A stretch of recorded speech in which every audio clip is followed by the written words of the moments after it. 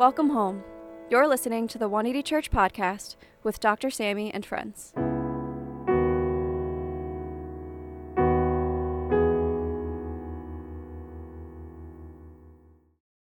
Dr. Sammy D. Kim is a Harvard-trained ethicist and co-founder of 180 Church NYC. He is a Yale Hastings Scholar at the Yale Interdisciplinary Center for Bioethics and the Hastings Center, where he explores the inequities surrounding health, immigration, and social policies, along with professional burnout. He is also a regular contributor to Christianity Today. For more information, please visit his website at samdkim.com. Welcome, everyone joining us online and in person. We're going to spend a moment of silence and solitude to prepare our hearts for the Holy Spirit to speak to us wherever we might be, far, close, or somewhere in between our faith journey. And that stillness, that focus, helps us hear our own heart and the heart of God.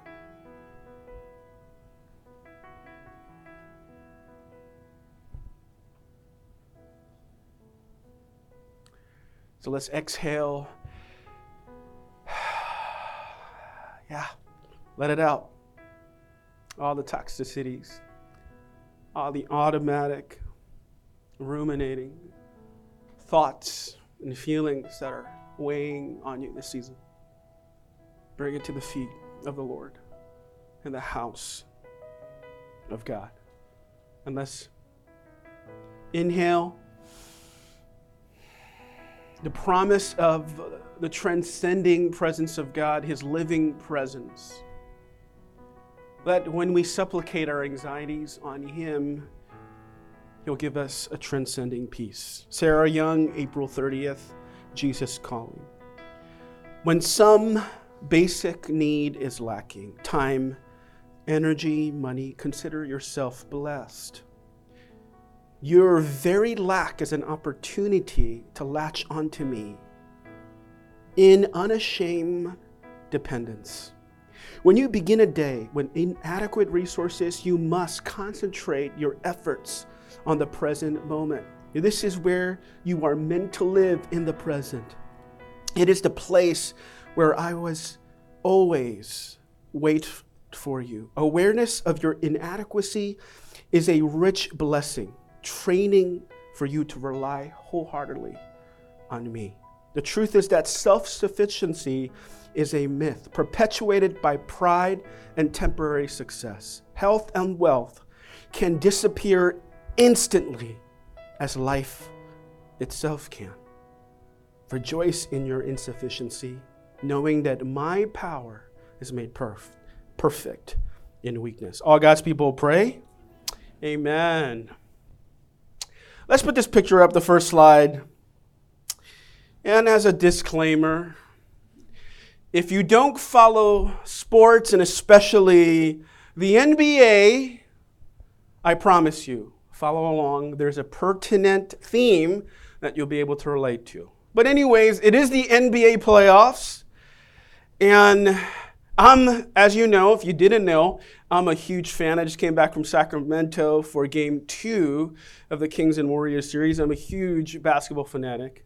And so I get caught up, like many in our church and around the world, with the drama of the NBA playoffs. And particularly this week, there was a lot of commentary the media was talking about the shenanigans that was taking place with the Memphis Grizzlies, who were eliminated, with the Los Angeles Lakers, because a younger player by name Dylan Brooks started talking trash about King James, and saying that, blasting him in his locker room, saying, "Oh, he's old, I don't care.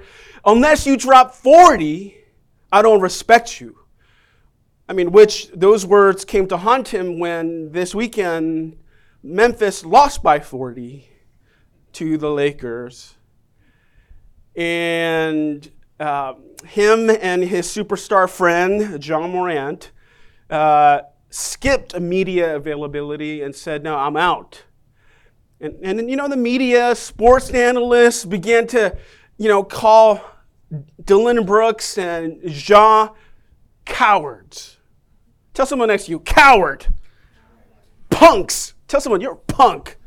It's a punk thing to do to the media. The NBA, after all, runs on the revenue of ESPN and Disney and TNT. Media commentaries would perpetuate the revenue for the NBA. It's a punk thing to do. And I thought about it for a moment. I wanted to join the chorus, join, the crowd to crucify these players. But then, honestly, to tell you, you would hope that superstar athletes and millionaires that are paid to play a game would be more courageous in the face of defeat. But I could sympathize. And you probably could too. This proclivity to hide in failure, when you fall on your face or when you're struggling internally, is not neurotic. It's not even surprising, is it? It's just human. Yeah, they were selective in their availability to the media, to the world, even to themselves. But to some degree, aren't we all? We wish we weren't so defined by wins and losses. But if we're honest, it kind of does. Tell someone next to you, it kind of does. You're like, yeah. First I thought when I was growing up, I thought this was an Asian thing. Perfectionism. My parents taught me perfectionism. If you're perfect, no one can say anything about you, except that they gave me an unrealistic goal. Terrible parenting to some degree. Then I realized, through the years, that perfectionism is just chronic insecurity in disguise. It's human to be insecure. Why? Because there's no one that can be perfect. Tell someone next to you, you're imperfect. And that's okay. Hold their hand, that's okay.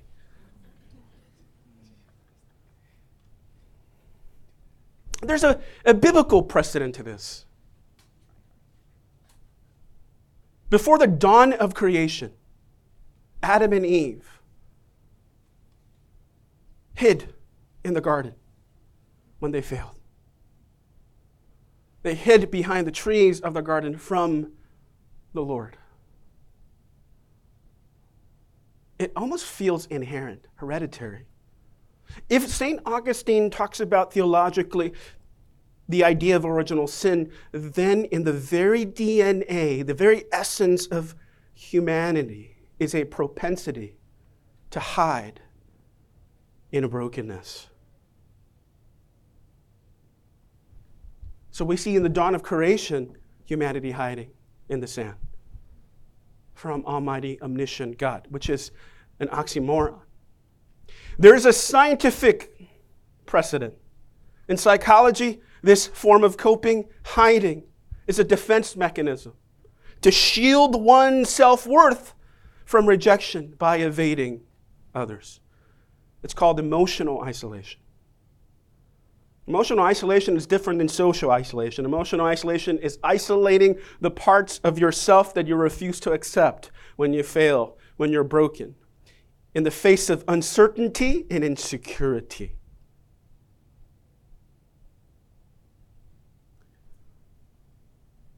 This is why to actually cultivate an authentic community where lives are truly shared and celebrated. I'm talking about true exchange, the valleys and the hills, people seeing your life in totality, not selectively. It's so arduous to cultivate because at the very center, it's inherent in us. When we face brokenness, when we feel broken, we hide. It's part of original sin. The enemy's greatest theft of us losing paradise is not the environment. It's what the environment was supposed to produce, intimacy. We were robbed of intimacy because we were taught to hide when we fail, when we're broken. So we're facing an immunity, an inherent immunity against intimacy. In short, we're allergic to intimacy. Tell someone next to you, you're allergic. It's like a peanut allergy. We're allergic to accountability, inherently. So, good news and bad news. I'm going to give you the good news. The good news is, if you feel uncomfortable about being honest and deception is your default, you're just human, not evil. You're like, oh, thank God that I was abnormal. No, if you were really comfortable about being honest about your failures, there's something wrong with you. That's actually alien, not human. And the point of the gospel is to redeem this hiding and bring us into community, authentic community. This is what Henry Nouwen says.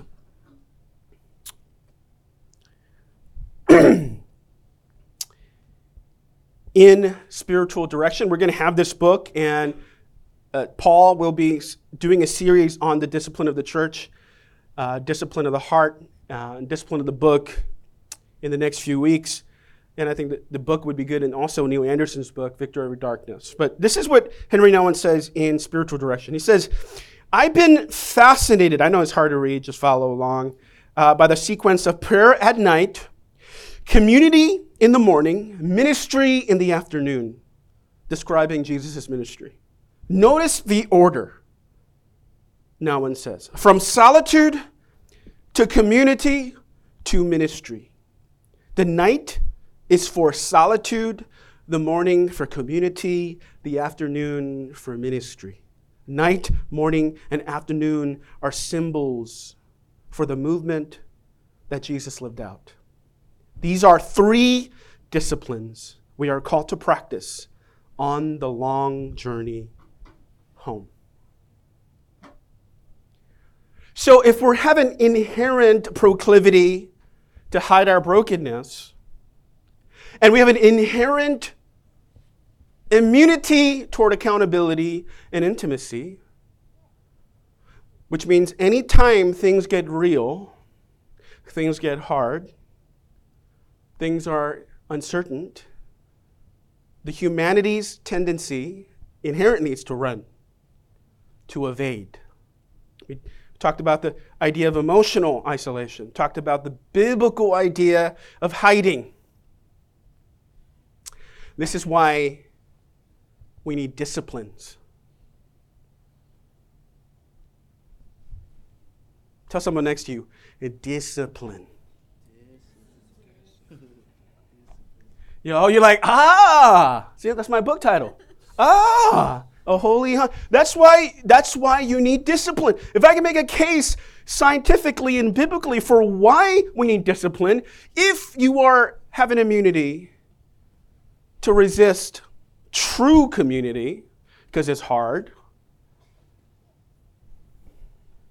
That's why, like Nouwen says in Spiritual Directions, or Richard Foster says in disciplines, spiritual disciplines, why we have to form habits to mitigate and combat the systems that are hardwired, which we call in Lent defaults, right? Habits to evade, defense mechanisms to hide. And that's the natural order of things. You're supposed to feel uncomfortable with intimacy. We're allergic. That's the curse from the Garden of Eden. That's the sin that our parents gave us, first parents gave us. In order to be free, it's not going to be easy. No one's going to be smiling. Hey, here's my sins. Let me share with you my sins. Let me share with you how insecure I feel today.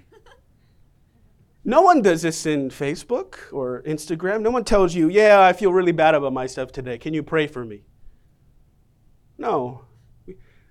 Even I don't do that. I only post on my IG when my book is number 1, at least top 10. When it dips like a couple 100,000, I'm like, no. I didn't even see that number. That was wrong. Denial. And so this authentic community where lives are shared and celebrated is the vision of the biblical gospel and Nauman's vision of spiritual direction. So I want to just be frank, no coercion. I'm not telling you, trying to manipulate. Hey, be honest in small groups. I'll give you a little nudge, give you a little. No, it has to be of value. It has to be your value. It can't be mine. You're going to have to run against the immunity. No, how many people here love flossing? How many people like brushing your teeth twice a day? Some of you might be doing 3 times. You're kind of crazy. That's probably neurosis. But come on. You floss because of the pros outweigh the cons, but no one likes flossing. And there's some of you who are sick that don't brush your teeth at night. I don't know how your spouses live with you. You are gross. You truly are an ogre. You are strict. Seriously, I don't understand. People who don't brush their teeth, oh my God, you're gross. You're not even human. You're an animal. You're an animal. But you floss because you have to. It's a habit. That's good hygiene is critically important as you grow older. Your teeth will rot. You can't enjoy life. You'll be hurting all the time. That's a discipline. It's a habit. Me, you know how I started flossing? I stretch while I floss. I stretch. You're like, well, you're so weird. Yeah, but I floss. You might not. Don't judge me. I'm stacking habits. I'm like stretching. I do it, and it works. And if you have a problem with flossing, and you're like too lazy to floss, they say just floss one tooth. You're like, well, that doesn't make any sense. Duh, that's the point. When you floss one tooth, you do the rest. You're like, oh, I started anyway. Let me finish. I'm going to finish. And that's how community is too. It feels uncomfortable. It feels excruciating. The awkward silences, the stupid questions. That's my least favorite, the stupid questions. You know how teachers said there are no stupid questions? They're wrong. There are stupid questions.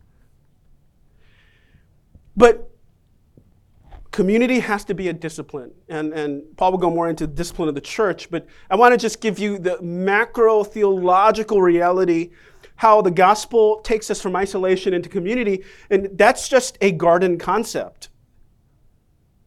So today, I want to give you the cost of community, authentic community. This is what we're going to cost us. I'm not going to lie to you. The cost is high. Right? The cost is very high. And sometimes it sucks because hiding is easier than confronting. Enabling is much easier than difficult conversations. And then I want to give you the reward. The cost and the reward. And you decide, right? Because if you don't want to, you're not going to anyway. So let's go to this passage.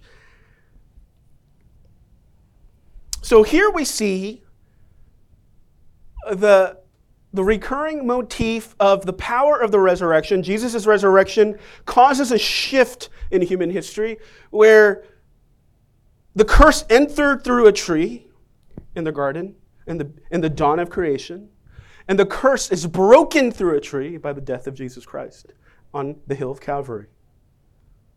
And that power that breaks the original sin, where the enemy stole the true heart of paradise, which is intimacy with one another and intimacy with God, is now made possible.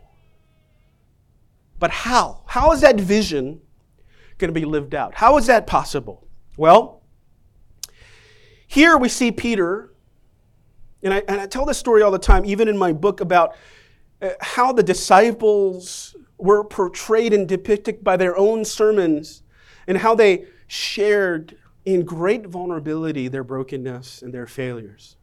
How it's intricate to the gospel that we share our brokenness constantly. It is Paul talks about how it's in our weakness that Christ's power is made perfect. If the gospel is not working, it's because you're boasting in strength And boasting in blessings, you're not boasting in weakness or brokenness. The power comes in the theology of weakness. So here Peter has given up preaching, given up being a leader because he denied Jesus 3 times. And here we see the cost of an authentic community. What a safe but not soft community looks like. Because if you're just safe but soft, you perpetuate an enabling culture where abuse and moral injury doesn't happen explicitly, but happens through an unintended consequences. Narcissists hurt others. People who manipulate, take advantage of others, and you say nothing because you don't want to rock the boat. Because it might be a difficult conversation. It might be, a hard conversation. Here we see that Jesus enters through the boundary of personal space into the inner space of Peter's life, his inner life. Because he did deny Jesus publicly 3 times. He failed, like many of us do, in everyday life. And we fail the people we love most. We fail the people we say we're going to love the most. But Jesus enters the inner space. That's the most difficult part.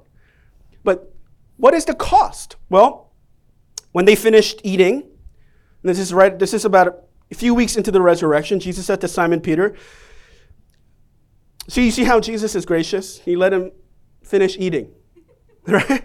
I mean, sometimes I don't let my wife finish it. We're going to talk about this right now. Actually, that's what my wife says to me. Put that down.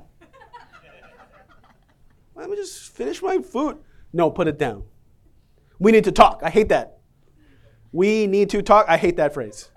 It's always bad.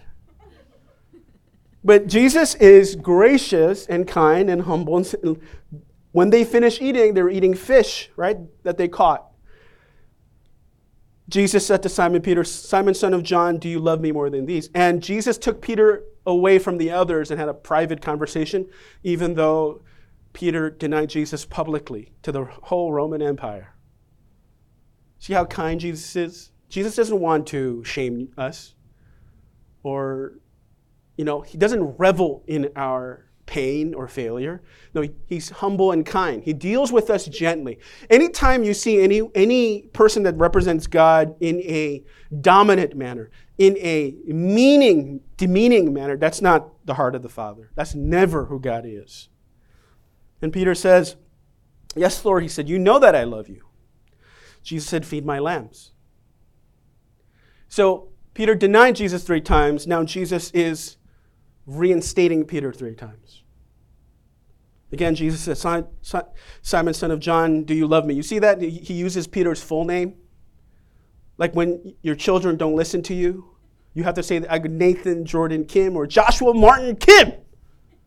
Right? Because he's fully restoring the full person.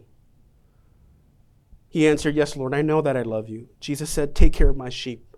Reinstated him to preach, to lead again. The 3rd time he said to him, Simon, son of John, do you love me? Peter was what? Everybody say this with me, what? Peter was hurt. In a therapeutic, psychologically bent culture, we think that this is not godly. You hurt me. Oh yeah? I am going to hurt you. Sometimes people are so coddled in an enabling culture at a church. I mean, we've seen this with many empires, church empires falling in the last 5 years.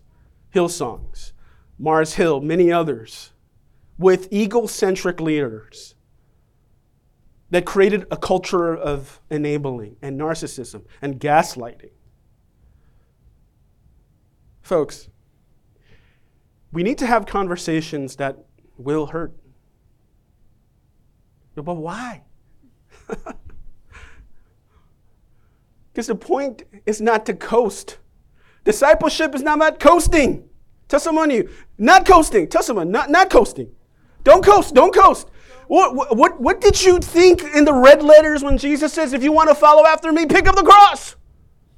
He was not talking about at a shop on vacation. He's not talking about the Jesus pieces. He's not talking about the chains, the diamonds, the gold. He's not talking about that. He's talking about the symbolic picking up of things that are uncomfortable, journeys that are difficult, conversations that are difficult, sins that are hard to confess. Jesus hurt Peter on purpose.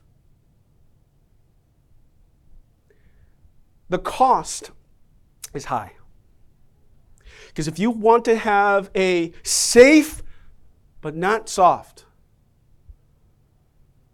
first lesson we learned is what? Read it with me. What's the cost? How many people like discomfort? Raise your hand. Come on, you like discomfort? How many people like... Joe, only in the gym you like discomfort. We got you to Columbia, then you told us, I'm not going. But that's another conversation for another day. I mean, no, we don't like discomfort. And you know what? Let me just tell you. Some people think I'm sadistic. You like discomfort. You like making me uncomfortable. I ask people, let's go to lunch. Did I do something wrong? No, I just want to have lunch because I'm hungry. No, I did something.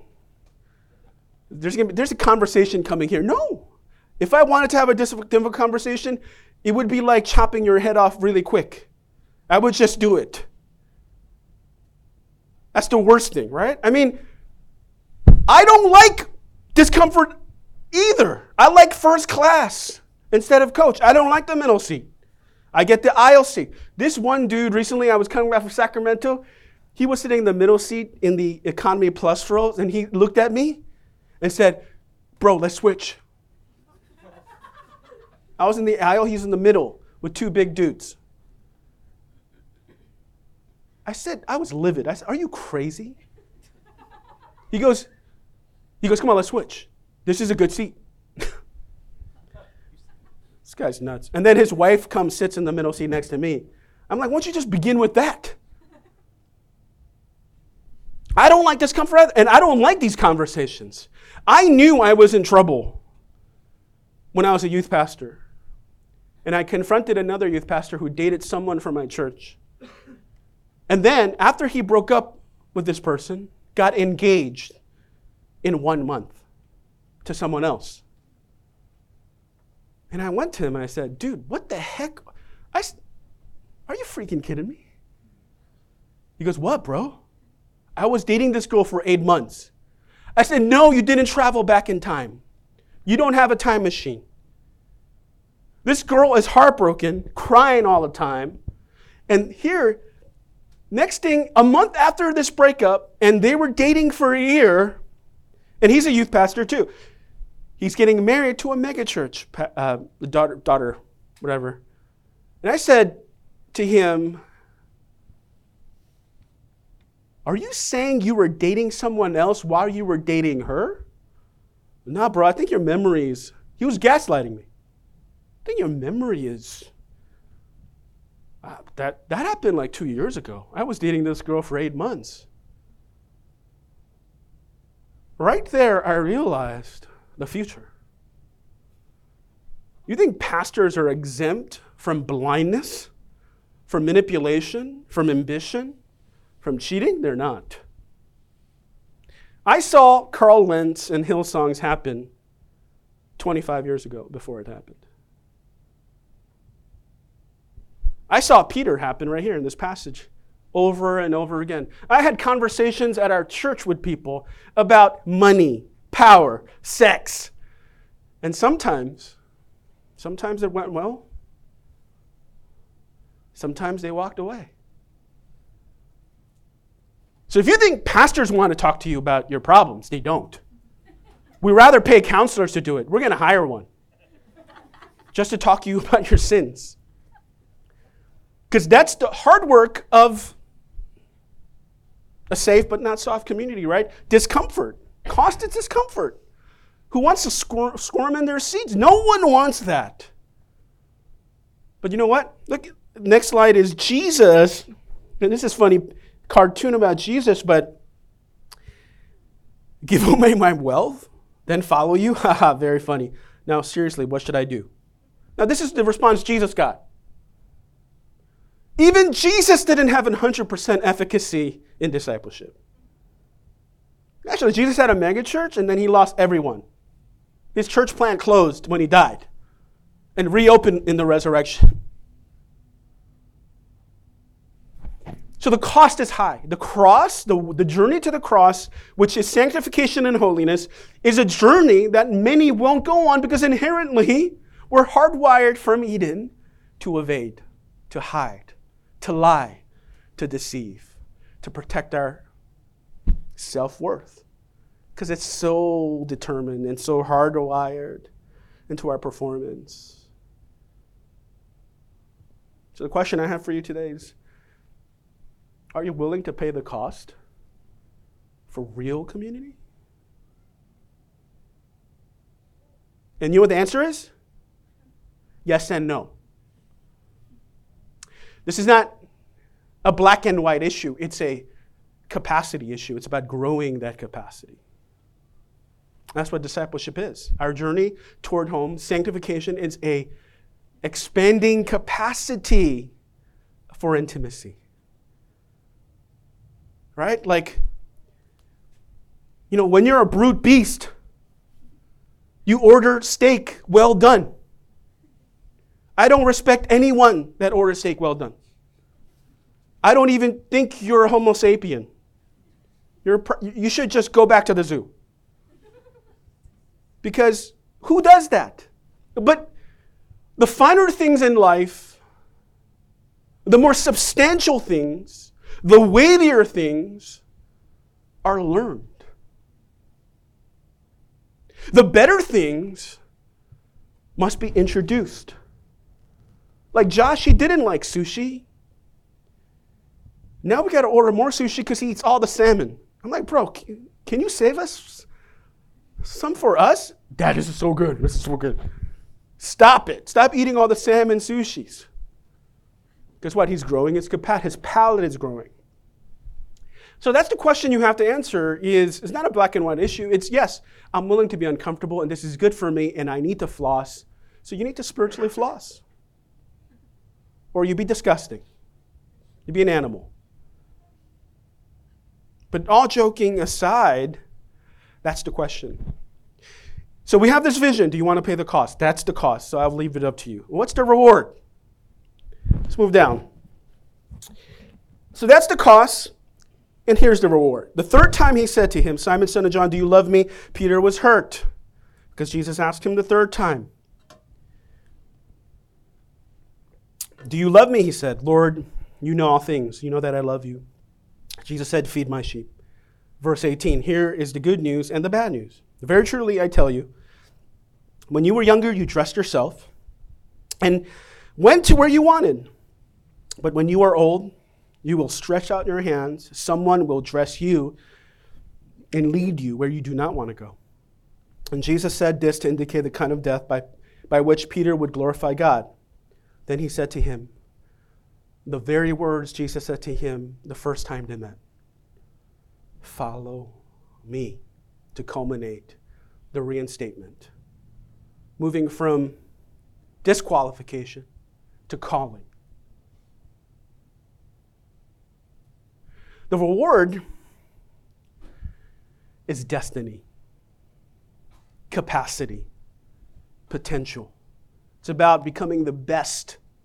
It's about flourishing. It's about becoming the best of who you were meant to be as He planted you in your environment. The reward is destiny. Tell someone next to you, destiny. Your destiny. My destiny. So is the cost worth destiny? Is discomfort worth destiny? I don't know. Sometimes I think no. Here's a quote from Audre Lorde that was quoted in Harry Potter as well. Sometimes we are blessed with being able to choose the time and the arena and the manner of our revolution. But more usually, we must battle where we are standing. Only actors Like Chris Pratt could go from Park Recreation to Guardians of the Galaxy where he had the 8-pack. I saw that movie the first time, I go, wow, that's possible. Dad bod to hottie. I felt motivated for 5 seconds until I realized I'm already hot. It's not what you do with your fat, it's how you wear it.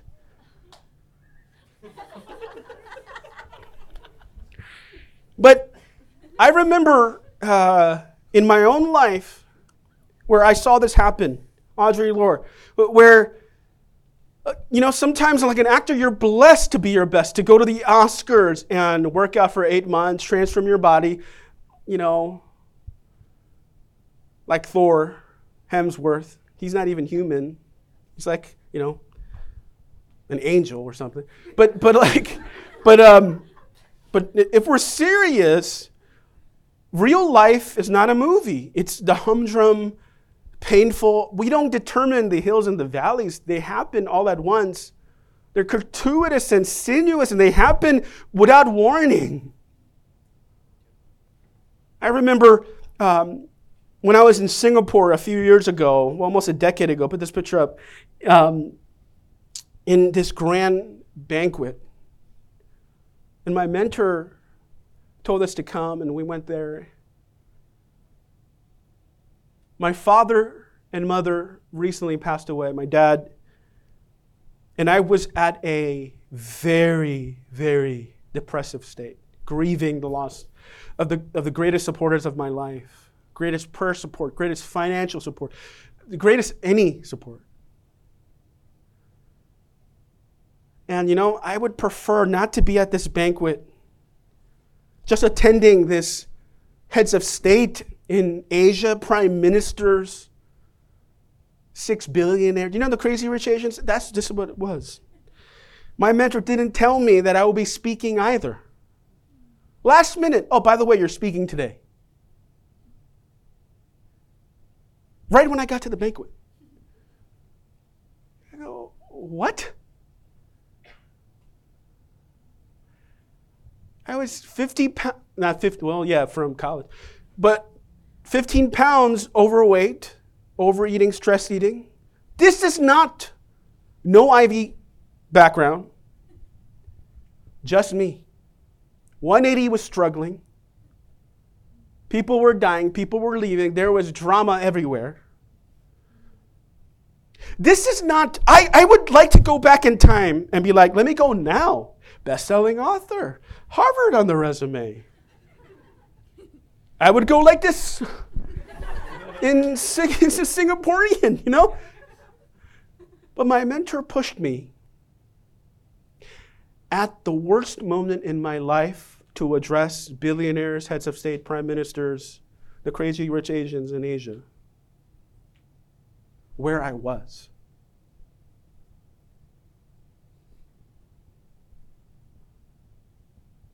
And I wasn't ready. I'm like, God, I don't even understand why you would do that. And so we have this illusion that our destiny is when we put on the tux, lose 50 pounds. Well, for me anyway. For you, it might be 15. And when you have everything, all your ducks in a row, but destiny doesn't work that way. In the biblical vision of the gospel, in your greatest failure, in your greatest place of brokenness, in your greatest pain, is where God takes you. And His grace fills you. When your cup runs dry, and He puts you up on the stage so you could rely on Him and His power, boast of His greatness, not your own. So some of you might be saying, well, let me just get my ducks in a row. Let me get my degrees and let me get my accomplishments. But what if the very place of God's greatest power, God's greatest blessing, God's greatest calling is the place we fear most. It's the place we're evading. It's the place we're escaping. That's where God's presence wants to meet you. Destiny. The reward is destiny. God's destiny for our lives. Peter died upside down. That's not something he wanted. He wasn't prepared for. But he glorified God by doing so. And it wasn't the Roman Empire that decided to crucify him. He said, I am not worthy to die like my Lord. I must die different. The blood of the saints and the martyr of the saints is what was the soil, the seeds that flourished church history. I wonder if we're missing our destiny because our focus and our attention is on wrong spaces and wrong places. Are we missing it? Because we're evading the Lord and we're evading others. That's the question. Stand with me and let's pray together.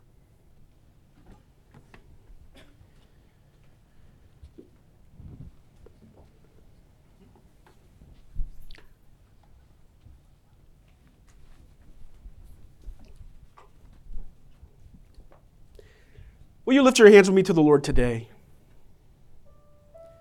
As we practice the spiritual habit of surrender, as we practice being present, even if we don't like the present, because the present sucks. Well, how would you know what's good, what's awesome, if it doesn't suck sometimes? Let's praise the Lord for the suckness and the stuckness and the shenanigans of our lives. After all, for the soil to be fertile, to be fertilized, manure is used to flourish what is being planted. And today we see from Peter's life that God does not waste even our failures in our destiny. He uses it to form us, transform us, and launch us. So if you're complacent today, if you're coasting, are you willing to pay the cost? To enter from solitude to community to ministry. The Eucharist, the communion of the saints. God takes the bread. He breaks the bread. He blesses the bread, breaks the bread, and gives it away. Could our life exemplify the Eucharist? Like Jesus' body that's broken and blessed and broken to be given away to the world, to bless the world. Let's make this our prayer. Just the time. Just the time I think that I'm at peace with the world that's mine. I feel at ease, I feel at home, and I know I'm not alone. Then in my rest there comes a test that shakes me till again I know that what I had is not enough, and again I've got to grow. Lord, I want to know you more. Deep within my heart, I want to know you. Oh, I want to know you, and I would give my final breath to know you in your death and resurrection. Oh, I want to know you more.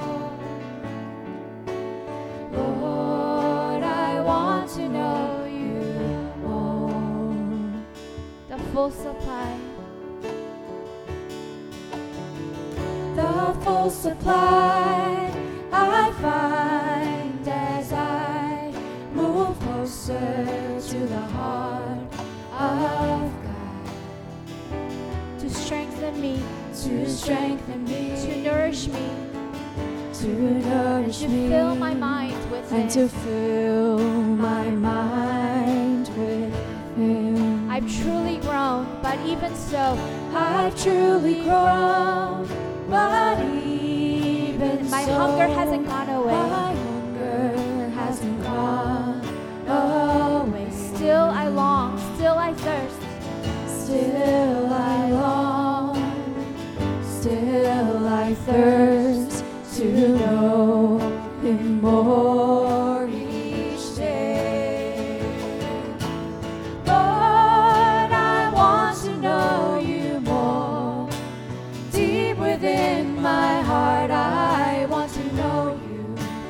Lord, I want to know You, and I would give my final breath to know You in Your death and resurrection.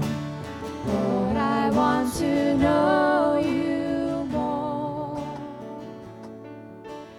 Lord, I want to know You more.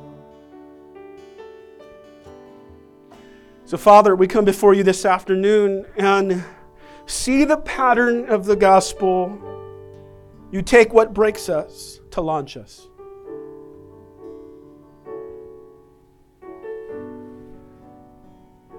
You don't call the qualified. You qualified the call. The Bible says that the seed in us, the imperishable seed of God, will accomplish what is set out to do. All we have to do is let go and let God be God. The cost? It's a bit of discomfort. It's equivalent to flossing, going to the dentist, getting a vaccine. They're annoying, and it's tense sometimes, but is it worth flourishing? Absolutely. So perhaps it's not that we have to acquire more. Perhaps all we need for our destiny is already in us. The seed of God. And we have to focus on what He is doing in the present moment. And let go. And let God do His thing. Lord, we surrender to this today. We surrender to Your call on our lives. Qualify us. In the places we're disqualified. Heal the broken places and launch us into our greatest selves for the sake of the world. Will you bow your heads for the benediction today? May the grace of the Lord Jesus Christ and the love of God and the fellowship of the Holy Spirit be with you now and forevermore. All God's people pray. Amen. God bless you. Go in peace.